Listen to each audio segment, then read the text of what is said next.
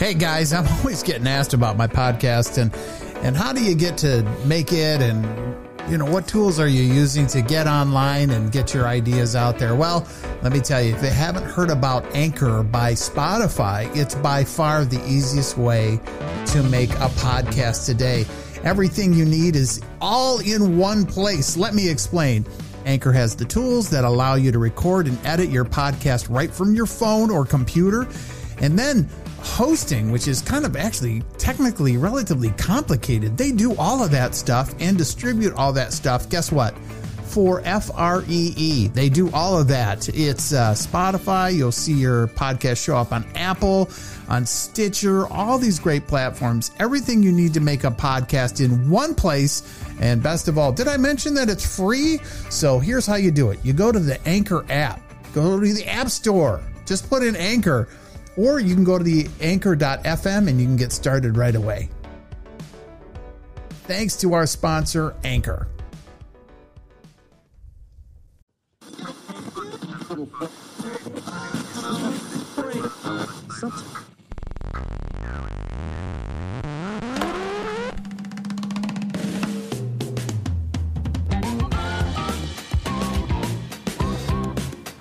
Hey.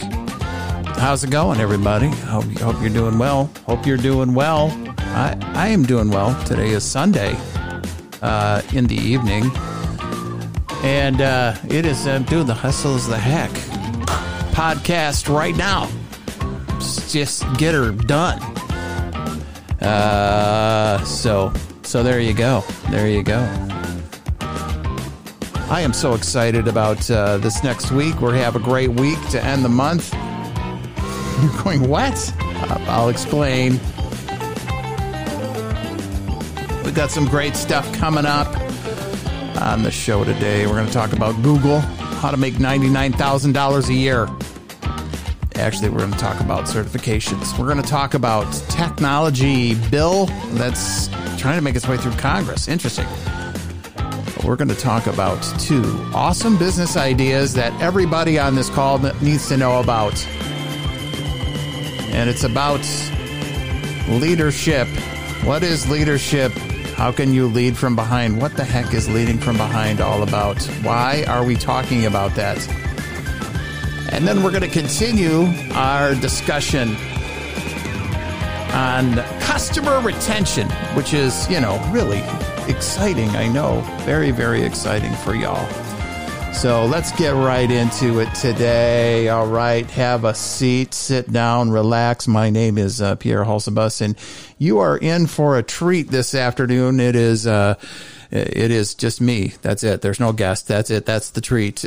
No, the treat is you get your own cup of coffee and have a seat, and let's talk about the hustle and the hack and what's going on in life and liberty and the pursuit of happiness in our jobs, and how we can bring our best self every day, be our authentic self at our job. And, if you're thinking about, coming into this world as a sales person, this podcast is for you. This is for you. The podcast is really practical insights and business development ideas from me, Pierre Holsebus. I've been doing technology sales and really would, by most measures, be considered a sales expert. I've been doing this for 30 years. So really, generally speaking, the general rule of thumb is anytime you've devoted 10,000 hours to some pursuit, you would be considered an expert. And I believe that actually to be very true and very accurate. And so this is a weekly kind of podcast. We talk a lot of different things, but it usually revolves around customers and sales skills and whatnot. You're going to hear from me discussing my ups and downs, and you'll hear some little stories and tales along the way about my sales experience. But more importantly, this is about you. This is helping you improve our sales skills, where to hunt for new sales opportunities, where to fish. What are some of the business ideas that are floating around in the mind of Pierre Holsebus? What is in the mind of Pierre? And so that is all what we're going to be doing and talking about and having all sorts of fun to do. So I'm going to review our stack of stuff and talk about things that are current in the news. And so it is just a little bit of time that we get to spend together. And so you might hear a little noise in the background, and that is because we're in our cafe. It's really just sound effects. But don't tell my mom that. She's thinking I'm probably doing this in an actual cafe. And so, Mom, I'm really not. It's just sound effects from a sound thing. I have different cafeterias we can go to, or cafes. One is just general, be out on the street. So this is kind of like on a street side cafe.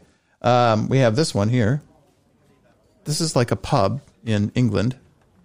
Kind of hear people in the background kind of chatting there.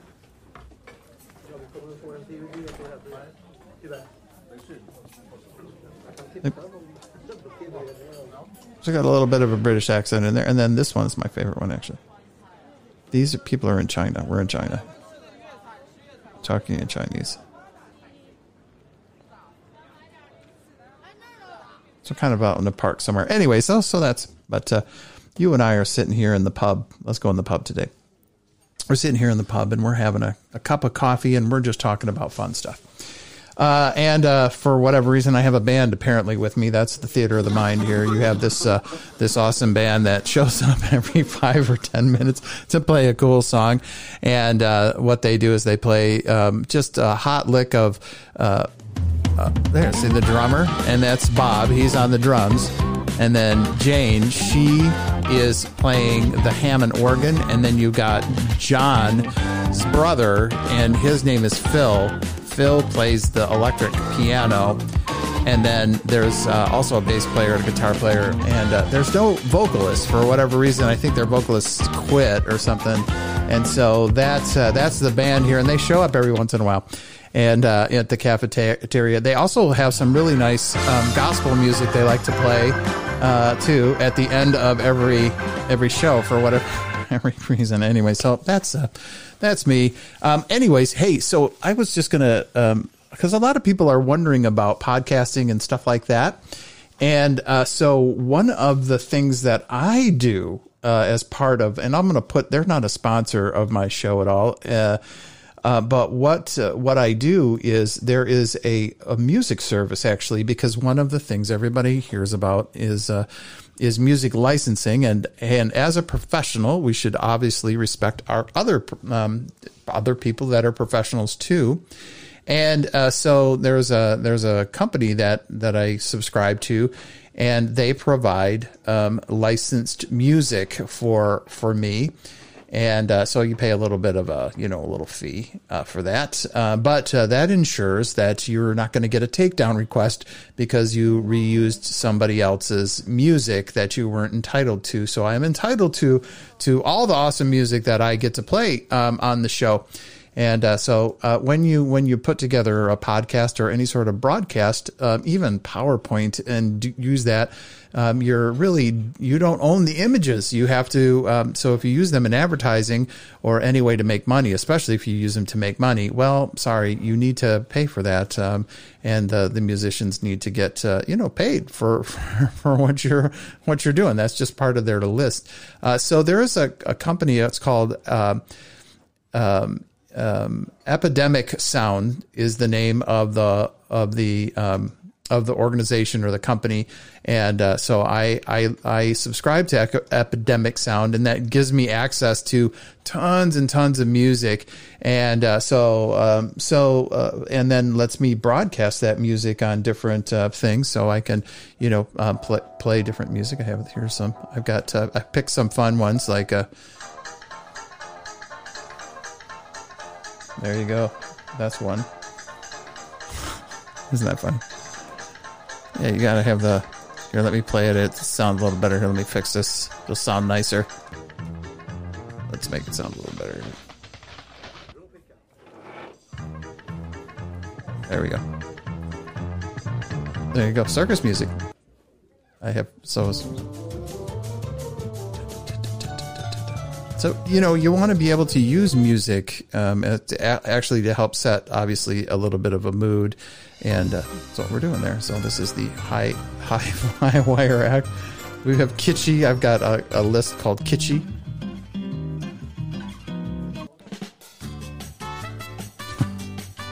I just think these are hilarious. So yeah, I need to put little different bumper music and stuff like that in there. So anyways, that's coming. I promise I'll do better with the show, audio components. But anyways, well, I've just been kind of rambling on here. Let's actually just get on with it, Holsibus. Come on. All right. So let's just move into what I committed to promising to talk to you today about. And so the first one is really about a business concept that a lot of people are unaware of.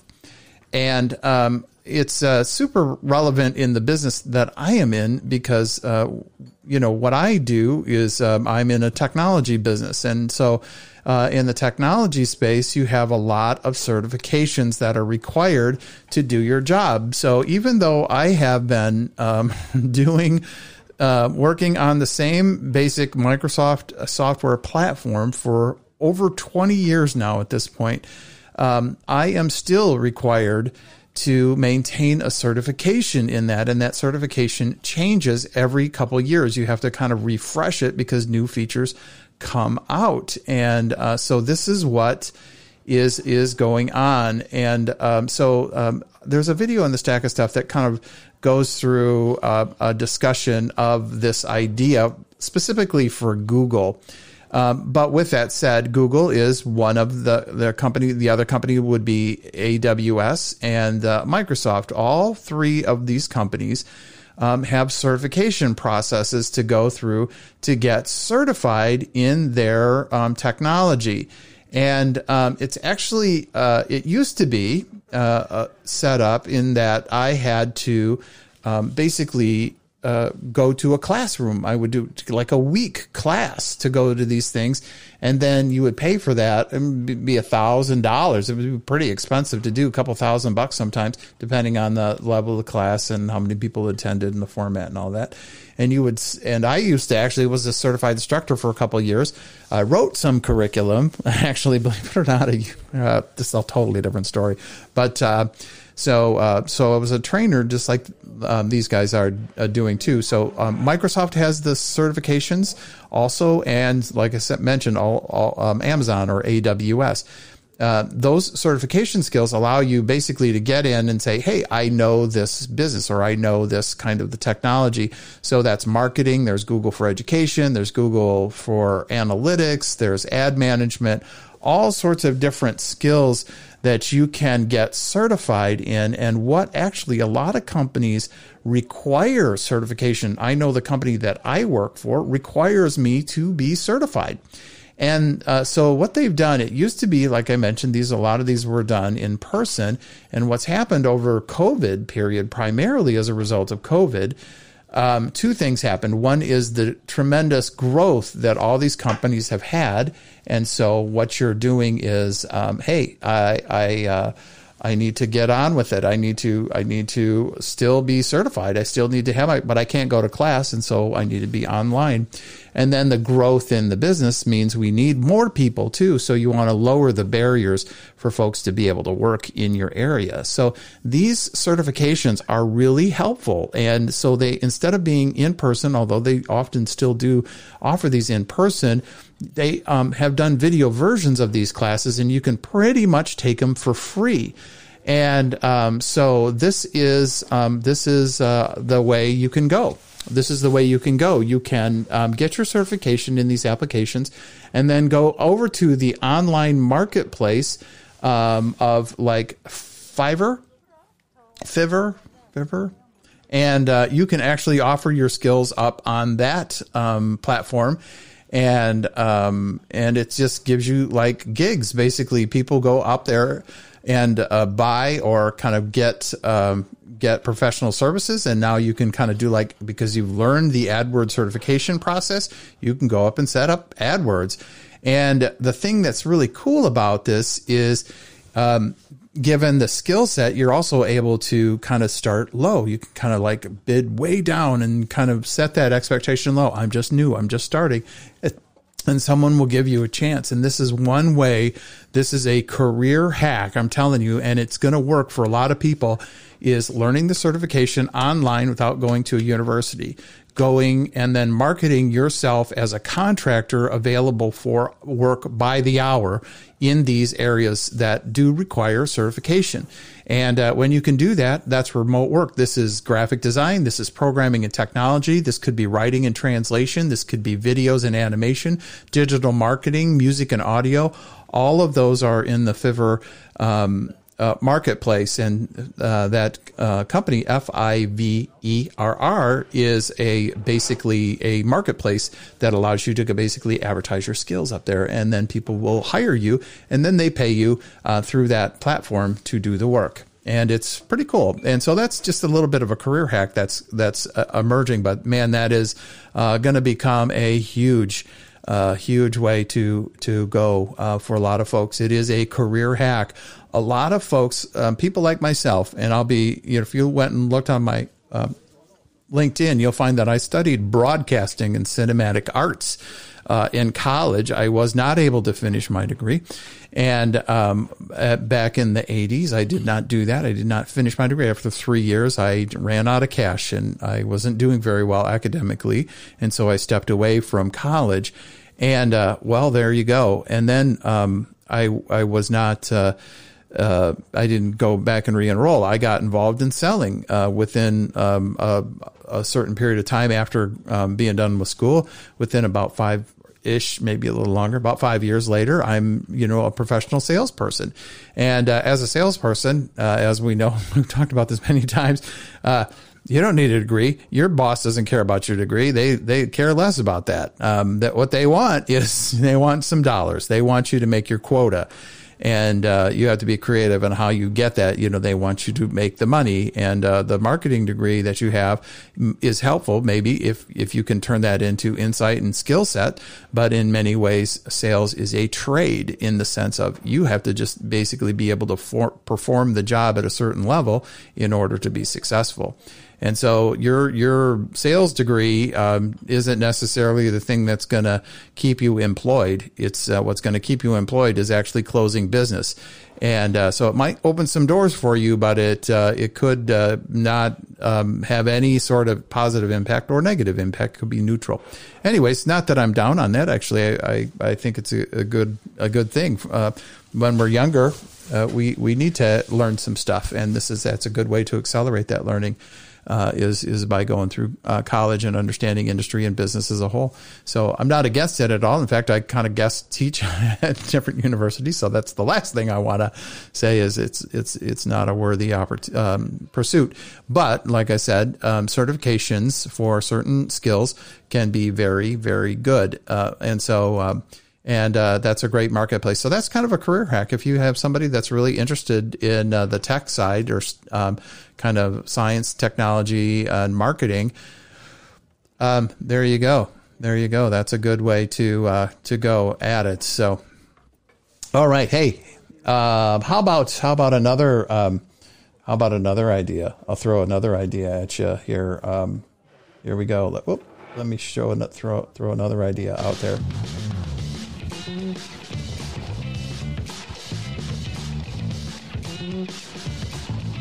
All right. Idea number 2. It is, hey, there is a bill right now that is making its way through the congressional components, lessons from constructions. And one of the things, it's out of the Economist magazine, and it is just, it is about infrastructure plan and stuff that's happening. And this is one thing that, what I really wanted to say about the political economics system, that there often is when we have a more democratic Congress and administration, there is always a desire typically to gain infrastructure or to spend money on the largesse of the federal government and things, or the state government for that matter. And usually opportunities in that sector, the government sector, usually go up. And right now, the government sector is about as hot as it's ever been. And when I say hot, I just mean lots of opportunities that are happening. And so once this $1.7 trillion infrastructure plan gets through both the Senate Republicans and the Democratic House, and this all gets reconciled in some big giant bill, and the president signs it, there's going to be a lot of money available for y'all out there, because that money has to go somewhere. It doesn't just like, oh, okay, $1.7 trillion. It doesn't just happen. Like, it just doesn't get, like, they're not signing checks. Stuff has to get built and infrastructure has to be built. And so you really need to start looking at the details. I'm suggesting that to y'all that you start looking at the public sector as a potential place for you to create some business opportunities. And if you're kind of looking right now at, hey, what industries should I go into? This is going to be, for the next several years, 5 years or so, is going to be a tremendous industry to be in.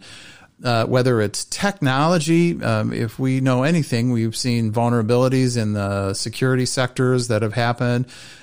We've seen the different branches of the military make tremendous upgrades in their infrastructure to not only combat cyber, but also just to, we have aging equipment. There's always aging equipment. And so new equipment has to come out in order to replace the old equipment. We've been in military activity for the last actually for a lot longer than that, 20 years in Afghanistan.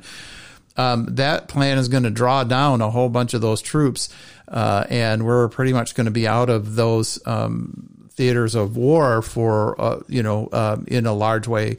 And that just means there's logistic opportunities, there's opportunities to replace the actual vehicles. And so if you're in the military section in terms of selling this, you got some good stuff coming. And if you have the opportunity to go over to that segment of the economy, that's also a pretty good area to go. But there's also a bunch of other infrastructure systems that have to happen along with, whether that's growth in the software to support, like in my business, it's, positioning us to support the infrastructure builders. So that is utilities, road construction, mechanical contractors. There's a tremendous amount of money that's getting us earmarked for schools actually to improve their internal air handling systems and the security systems in schools. And so federal money is going to get made available for those schools to the tunes of several billions of dollars that will get assigned to have them do upgrades to their infrastructure around having cleaner air and air handling systems inside of schools. Do you all remember the school? I remember the school I lived in we had no AC. And of course, all we had was heaters, and they were the baseboard kind of heaters in the side, and everybody had a big boiler room inside of their schools. So you're just not like you had air filtration systems or even air conditioning, moving stuff around. You didn't have those in those old schools. You didn't have that. And so now of course, we do, but have those in a lot more schools. But a lot of schools don't have that stuff. And of course, that means if you have under the pandemic, air quality actually ends up being a big deal. And so that means a whole bunch of money is getting assigned and become available in those areas. So yeah, think about that. Think about where you could kind of leverage some of that, because $250 billion over a given period of time is a lot of money. Now, the way that the government spends funny money like this, and I shouldn't call it funny money, but the way this money is spent is that right now what you're hearing in the news is a dollar amount, but in reality, the details are in those bills. That's what's in those bills, and that's why they can say 1.7 billion, because there's actually money inside of these that are earmarked, and that's the term that I'm just using. I'm saying set aside or targeted at very specific businesses and industries and things that need to be done. So like I mentioned, heating and cooling for schools is one of those. Let's improve the school infrastructure for education. That's just one of them. There's also road and bridge construction and, like I mentioned, other areas. So employment training is a big area too. So anyways, there you go. That's there you go. $250 billion in tech research, pretty cool, eh? Hey, okay, this is going to be very controversial. I have one that, Mom, if you're listening, you may want to turn this off for a little bit because I'm going to talk about somebody. All right, let's stop that. All right, on with it. Let's get on with it. Okay, I'm going to say this story, actually. So Salma Hayek, if you're my age, in the mid-50s, Salma Hayek has been an icon, a kind of our equivalent of Sophia Loren if you're older. And if you don't know who Sophia Loren, or think in your more cooler and current and a hipster, think of somebody like one of the Kardashian, Khloe Kardashian or something like that. Salma Hayek is just an icon for many of us that kind of grew up with some of the movies that she was in. Actually, she's my wife's favorite movie. So anyways, which is a really great movie about a Hispanic guy and a Hispanic woman and a white guy basically getting married, and their life together. And so that's me. I married a Mexicana, and anyway, she loves that movie. Fools Rush In. That's her favorite movie. Anyways, so Salma Hayek admitted recently that her bikini pictures aren't exactly what they seem, and then, she goes on to talk about that she had to, she's in a movie, and she's in a movie now. And so she had to gain weight for being in this movie. And so during her Christmas vacation last year, she took a whole boatload of pictures of her in her, different outfits and whatnot, doing all the stuff that a starlet in Hollywood would do. A star, is like, hey, I'm hot, and here's my picture of me in my bathing suit. Aren't I cool? And so she's posting these pictures like, hey, I'm out on the beach right now, and here's my lifestyle, and, aren't I cool? And so Halle Berry does this too, these older actresses, trying to stay relevant. And I'm not hating the player. I'm not hating the player at all. I mean, Lord bless these ladies and the challenges that they have with trying to stay relevant as, age happens. We get older. It's just, there's nothing, it's not anybody's fault. And so, anyways, so she's balancing this. And so, like, again, hats off to somebody doing that. So what is the point? Why are we talking about Salma Hayek and her bikini pictures?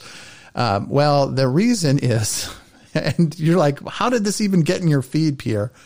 Who knows? Maybe just because I'm 57 and this is somebody that we watch their movie all the time. I don't know. Anyways, get on with it. All right. It's in MSN. So maybe anyways. So my point of this is, and it goes back to what I was talking about last week and actually the week before that, which was about the way that the press reports on things. And they're not always true. They try to fill the news with news. And so sometimes they have to make news up. And some people know that. And so that they step into this gap where there isn't news. And so this is why when we think about now Dogecoin and Bitcoin currency and the Bitcoin economy, who do we think of now first? We think of Mark Cuban and Elon Musk, because there is nobody in charge of those currencies. It's not like we have an Alan Greenspan or whomever the current Janet Yellen, who is the current in charge in the United States over the economies, economic like money supply, and the Fed. She's the chair of the Fed. And so then they come up before Congress and they get to ask questions and they answer questions and you get to understand the strategy and the timing and whatnot. Bitcoin doesn't have any of that. And so in steps, anytime somebody wants to write an article, they always mention those two guys, and come to find out they don't really actually have big investments in these systems as things have gotten leaked out. And so it's just one of those things. It just reminded me when I saw this article that Salma Hayek's coming clean and saying that, those cool pictures you see of me, the reality is I'm actually fatter than those pictures portray.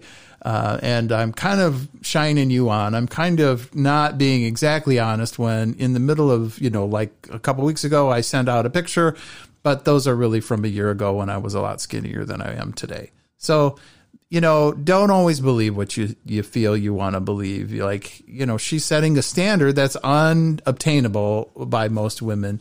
And, so it's just again, nothing against her personally. But this is the game. It's a game. It's a marketing thing. Anyways, I thought it was interesting. I think it was interesting. It also, I got to do some research on that too. So I had to look at various pictures and compare. I'm just joking. Come on.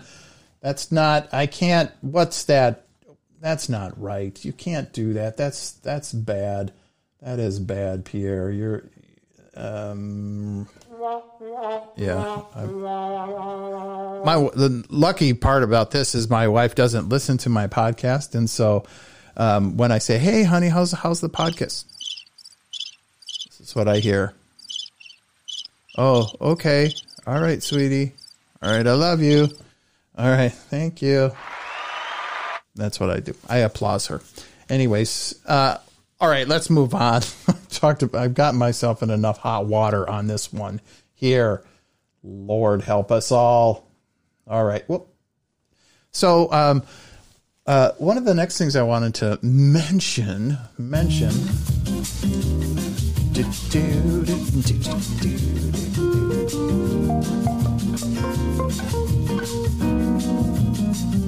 All right. What do we want? We want to mention. All right, it's 1:30 the hour. So, we for the last few minutes, we want to just talk about what do we want to talk about? We want to talk about two basic properties. One of them is a leadership idea, and the other is customer related. So I am going to start with what do you think? What should I start with? Let's start with the leadership principle. Leading from behind. So you can look this up again. It's on the stack. I've got a link to it, but it is really considered one of these best practices. So when you are a leader, often what a lot of people that are CEOs, of course, hey, I'm the leader. I am the chief executive officer. So everybody does what I wanted them to do. And so you obey me because I'm in charge. And a lot of us actually believe this is a successful model, that leadership, strong, quote unquote, strong leadership from above is really the best way to run an organization. And using that power position of somebody's in charge and tells everybody what to do is the best model. And in fact, it is not the working best model for most organizations that work in ideas or even build products for customers. That's usually not it. And why is that? Why is it that way? What is it about kind of the current environment for work that makes it not be so? So the first thing, realize you have, as an employee, you have choices, right? You have choices. And we've talked about this before. You have to build a mindset for yourself that you're not there as a desperate act of somebody who desperately needs a job. And that's the reason why I'm here. When you get in that position, of course, that is when you are exploited. That is when you don't know your value. That is when you are underpaid. That's when you're not, you're in no position to leverage anything because you're basically believe you're begging for money. And it's only just a matter of time before they figure out that I'm a complete fraud and that I'm not really qualified for this position. And then I'm going to be let go any moment. No, you have to realize the value that you bring to the table. You have to understand this from a broad capabilities in the market where, how hard is it to hire somebody to replace you? What are you bringing to the table? The core principle for us is you deliver more than you get paid. You deliver more. That's the whole thing. You're always delivering more. You're exceeding your value to the organization because you're delivering more, and you have to be able to measure that. You have to be able to talk about it. You have to be able to say, yeah, you let me go. These 47 things aren't going to get done. And that's the cost of losing me here. So you need to be able to kind of get in that mindset of like, you are a little bit of a product that your value to the organization and to your customers is always going to exceed what you receive. You're going to leave the place better than you found it. You're going to bring to the table more than they're paying you. That's true. That will always be true if you're going to be successful. And so you have choices. That also means you can leave. And so if somebody appreciates that, you can leave. So you have value in this whole thing. It's not just, you're not just an order taker.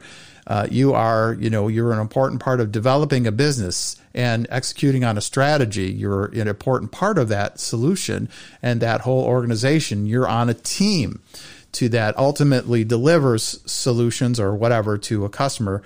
And, if you're in a bank, let's just imagine I'm at the lowest level of sales at customer service at a bank. I am the teller. I'm a bank teller.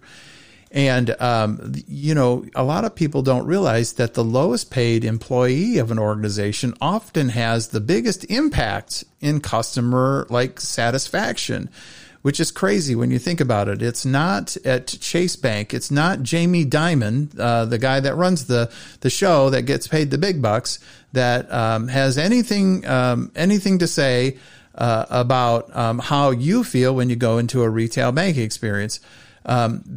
The biggest impact is how that teller who gets paid a pretty good sum, probably $15 an hour, just a little above minimum wage usually, that bank teller, how well they treat you, how well they greet you. Do they greet you well? How do they handle your money?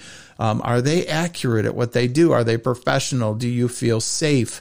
All of these types of things are the sense that you get as a customer, and that has way more impact on it than, what the CEO says in Bloomberg or something like that, or some sort of leadership marketing meeting that he's in charge of. None of that really affects your personal sense as a customer about what's going on.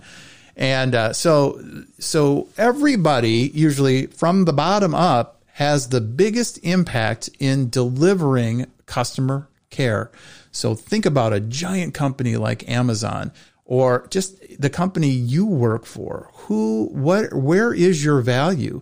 And it's usually like the person packing the box at Amazon. This is what Amazon knows this. This is why they pay well, and they try to treat those employees really, really well. How they want to have complete control over the delivery part of that package, because that's all they do. They don't make anything. They just distribute stuff that other people give them. And so the only thing that their distribution system can fail at is bruising that box, so they get a pristine piece of equipment in to sell you, and they sell it to you, and then they're going to deliver it to your house. If that thing shows up broken, that's bad, right? And they did it. They're responsible for it. If it shows up on time, exactly as you expected it, in a box that has a little smiley face on it, and it's either the UPS driver or the Amazon person that delivers it to you, they and a little smiley happy face, and you see it on your little camera when you get it at your house, you had a good experience. You walk away. You could only screw that up. There's if everything goes well, basically nothing happens except a box gets delivered on time and as expected without being broken. So any part of that process that's inaccurate or doesn't put the packaging in correctly or hands it to you in a bad manner just messes that up. It only screws it up. It is like, think about it. I think about this all the time. It is like I listened to a lecture with Michael Dell one time, and Michael Dell had this analogy because he realized at the time he actually didn't make any of the components in the computer. They just assembled those in their organization and then delivered them to the customer. And he said, it's like bananas. And everybody's like, what are you talking about? And he's like, yes, we can only bruise the banana. We can just bruise the banana. And he's like, everybody was a little confused by that. But I totally agree with this analogy. This is a perfect analogy. Products are picked out in the field. Bananas are picked out in the field when they're green, of course, and they're picked before they're ripe. And they take a couple weeks to go from the field to, let's say, your local Costco or your local grocery store. There's several weeks between the time they get picked and shipped and delivered to the store and for you to buy and eat them later in that week, right? So think about that entire supply chain doesn't actually make the banana any better than it is. It doesn't make the banana taste better. It doesn't make the banana look better. The banana delivered to you in that pristine condition is just as God had intended you to consume the banana. It's perfect. The only thing that the supply chain can do is screw it up. They can only bruise the banana. They can't improve the banana. They can't make it taste better by any means that they do. And so that's why that supply chain and the delivery of something is so critical and important. So as a business development person and as a salesperson, you have to understand that the organization is what delivers that. It is a whole bunch of people. It's not just you. It isn't just you. So sales managers, when things suck, it's not just the salesperson. The salesperson may be horrible, but they also may be awesome, and the results are still bad. And that is because the banana has been bruised.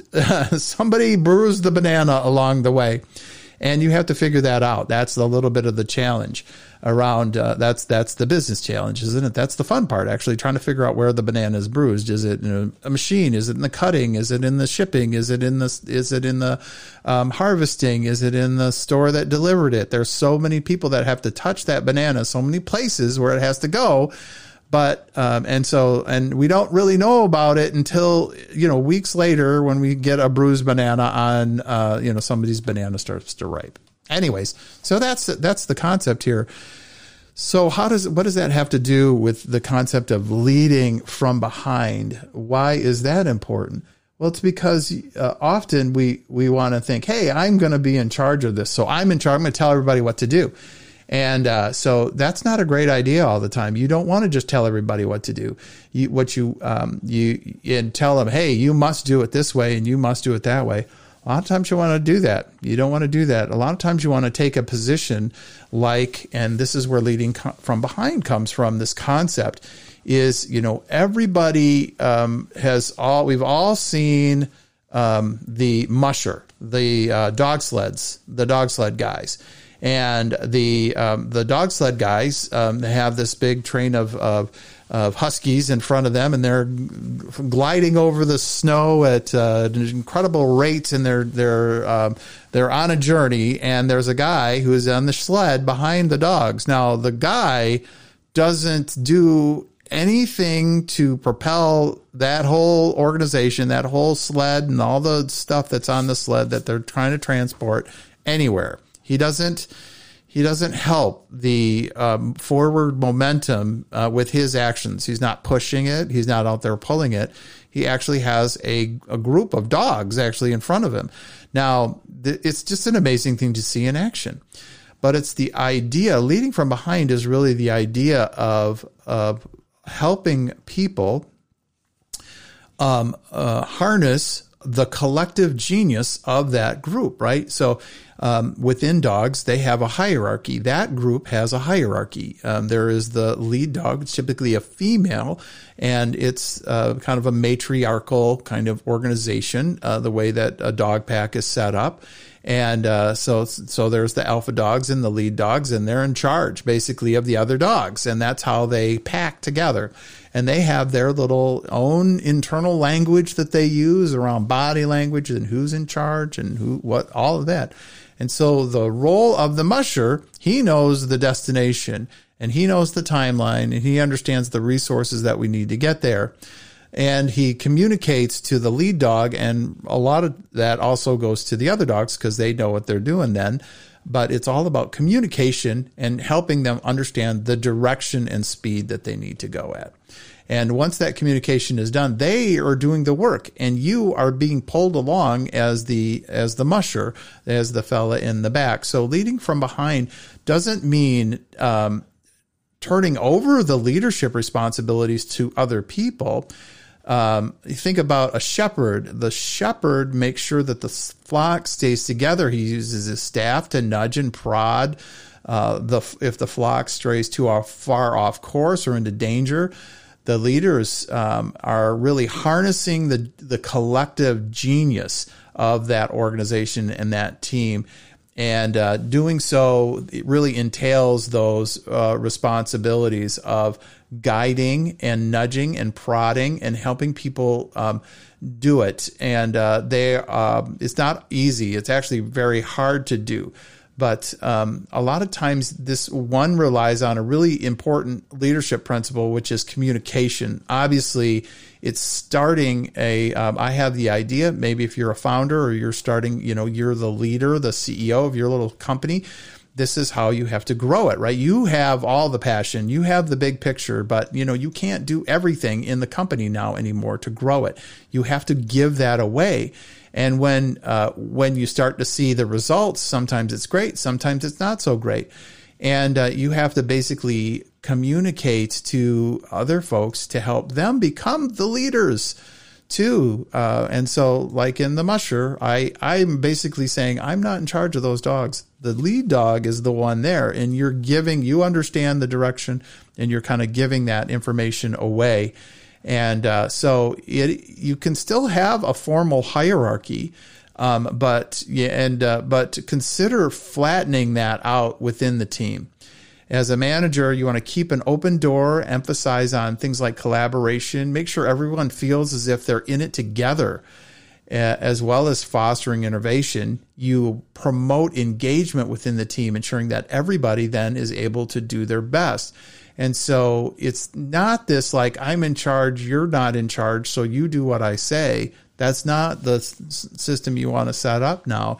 You want to help pull the best out of your people, hire smart people that are capable of doing those roles. And then your job is to communicate the ideas to the top and help those folks that are in leadership. Maybe it's your store managers. Maybe that's your, the head of marketing or something like that, is letting them know what you want as outcomes and how maybe some of the things you've learned in the past, but let them then take that leadership role, and that helps you get out of that position. Actually, what you want to do is give that position away. I used to do this. Now somebody else does it. That frees you up to grow in other areas. So people want to have this expectation now that they want to co-own the opportunities, and they want to bring their best self to that. And sometimes it feels really chaotic for us that are founders, or maybe if you're a little more structured, and when you look at an organization, I've had this. I've been told this several times, and I love it. It's like, no, Pierre, this department's out of control. Who's in charge here? And I've heard that many times, actually, when I managed people, and or often even when I'm in charge of a class, because I will let things kind of devolve into a little bit of chaos. And that's okay. That's okay, because you can, smart people, you can bring them back. I trust them. And anyways, so that is an idea. What does leading from behind mean to you? Make some comments. Why don't you send me a little email? Let me know what that means to you. But I think that is such a critical thing for us to really have as a model, is this concept of leading from behind.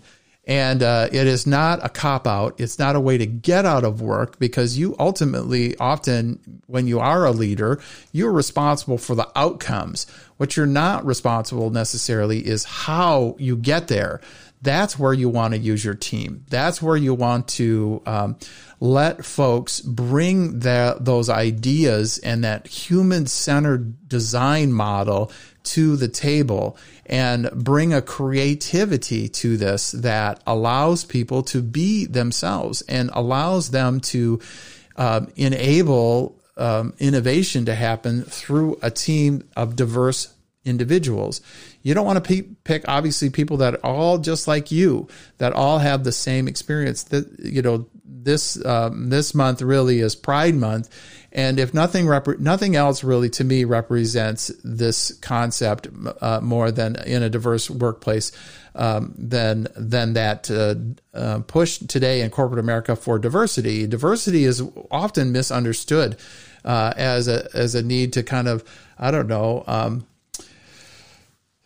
some sort of political comment or statement on politics or something like that. And it's not. I've never looked at it like a political thing. It's much more about the need that we have as teams and organizations to allow people to be themselves and to bring their best self to work and not have to worry about being judged and like that they're on check all the time because they don't fit everybody else's concept of what that needs to be. And so obviously we have professional standards and things like that are important, and we do represent a company. And so, yes, that is true. We do have a certain amount of like what we should and shouldn't be doing professionally, like in terms of, let's say, our clothes or what we wear, and understanding that, we're not going to show up in an important business meeting and jeans and a t-shirt sometimes. Maybe your company has that as part of their culture, and that's fine. But in my world, you can't do that. I can't show up in a meeting when I'm trying to pitch bankers and trying to talk about how stable and how much we understand their business, and then show up not wearing the same uniform that their business has. It'd be just the same thing as if I was selling to a farmer and showed up in a tuxedo. It would just be ridiculous. And this is the same thing. So obviously we need to learn to speak the customer's language. And part of that means kind of measuring, and I don't want to use the term compromise our personal, because you don't need to compromise who you are as a person, but you have to understand the context that you're in, and the audience that you're talking to, and you have to find that balance and what's appropriate. And I trust you. You're going to make some mistakes, but that's okay. You can make some mistakes. You can screw this up from time to time. People are going to screw up. It's okay. It's okay. If you're working for me and stuff like that happens, and we just walk away and kind of have a little chuckle about it, and we learn from our mistakes and we can move forward, and it's all good. Like, this is not the stuff that you fire people over. This is a growth opportunity for people to learn. So there's going to be a lot of things of stylistic kind of people. And things where we don't, leading from behind isn't always the easiest, because we're giving things away to people that are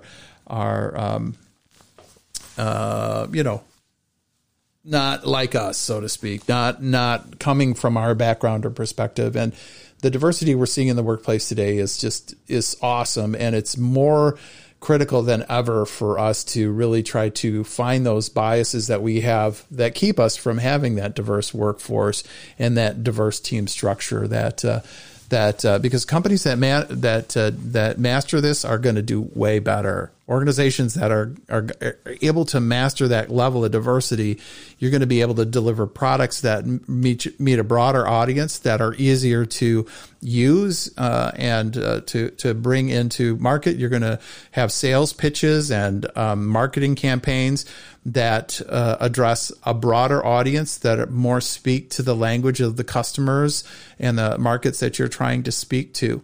And we see that, I see that, we all see that happening in a lot of different settings and commercial appeals that are happening today. So leading from behind is hard to do. What's really easy to do is step into the place and tell people what to do. And the hardest place often is to stand by and let people sometimes make mistakes, and to help them learn through the process like you learned. And it's that kind of rod and staff, like like we were saying earlier, the shepherd that is able to know when to bring correction and when to gently say, no, you're getting off the path here. Let's refocus and stuff like that. So the lessons of leading from behind are many for organizations and businesses looking to optimize their talent and ideas. Even interns, even folks, I work for a nonprofit or work on the board of a nonprofit.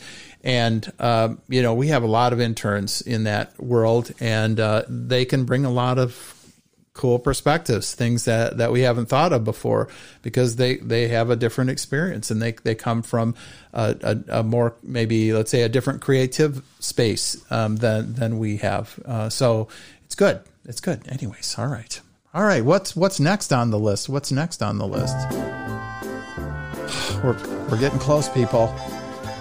We're getting close. It's really close. It's just a few minutes, and then we're done. Dun, dun, dun.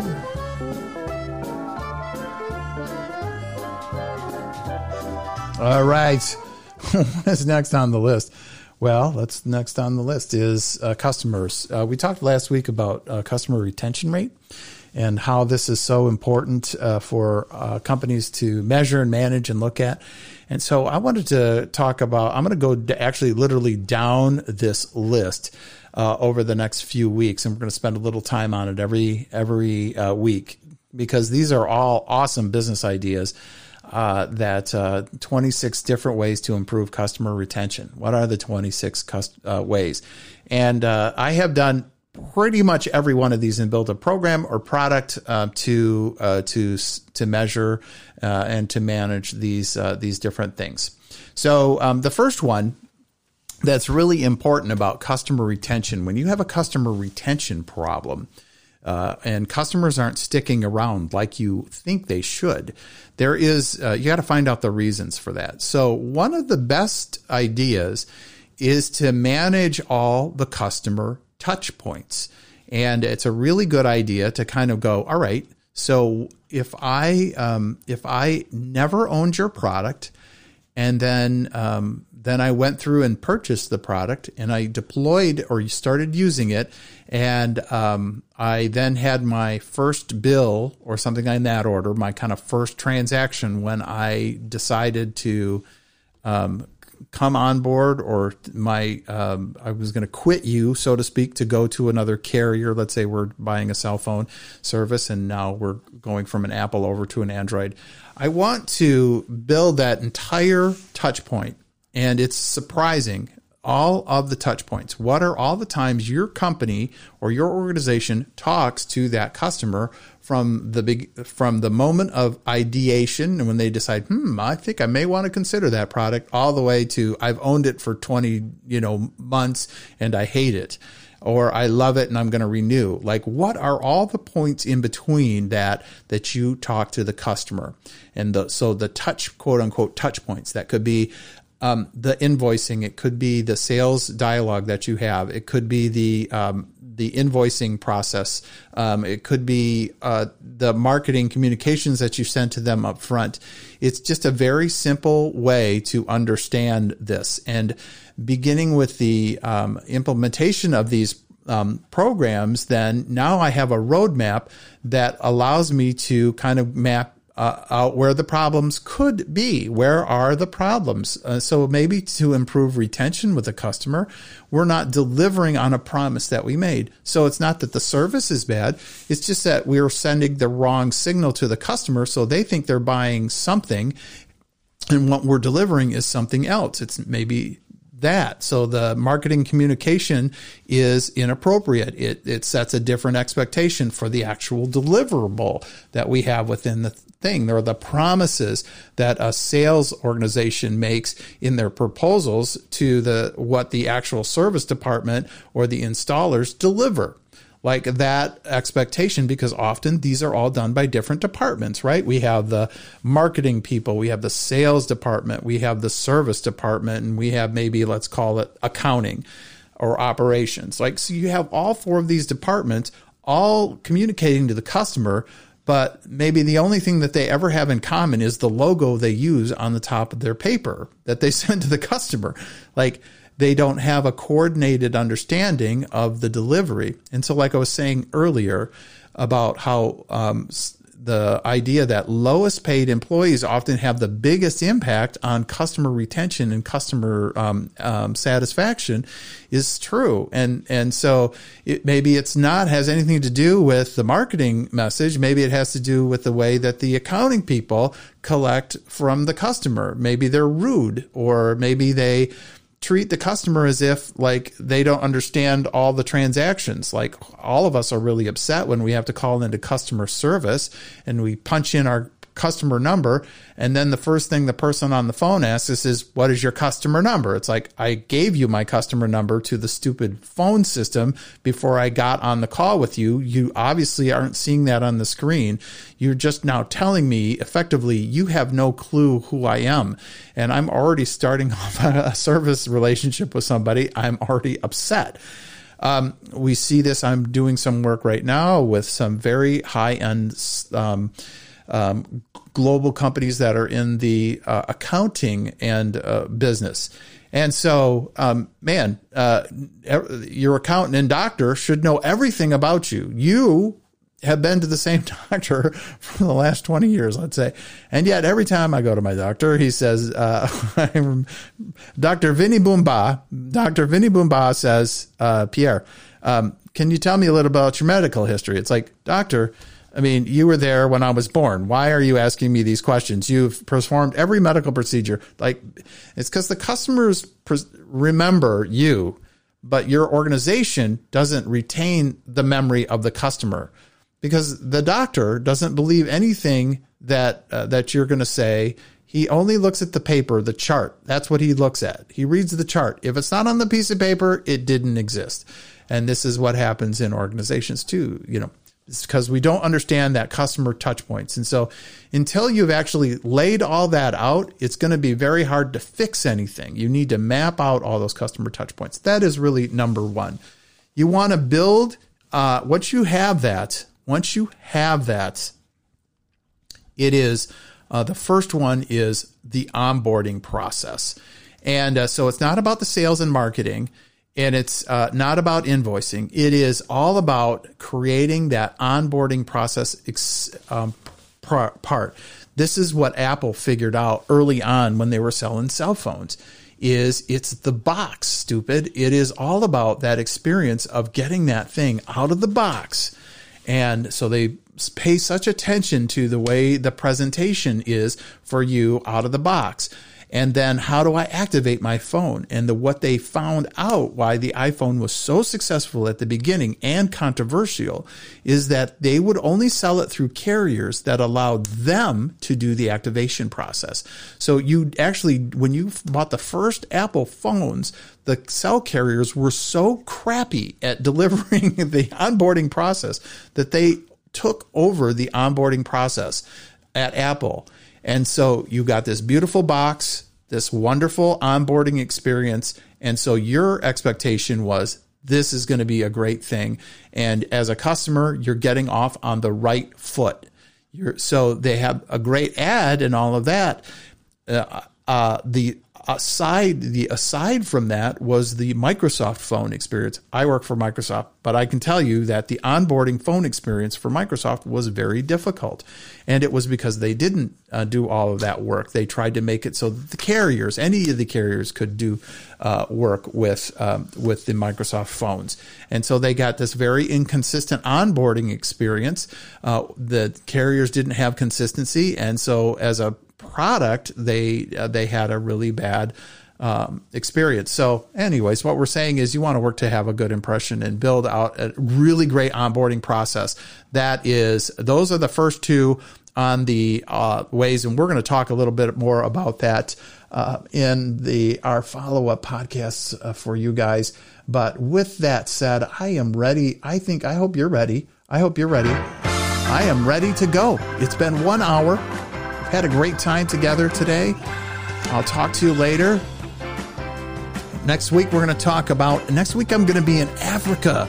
So I'm going to try to do my podcast from Africa.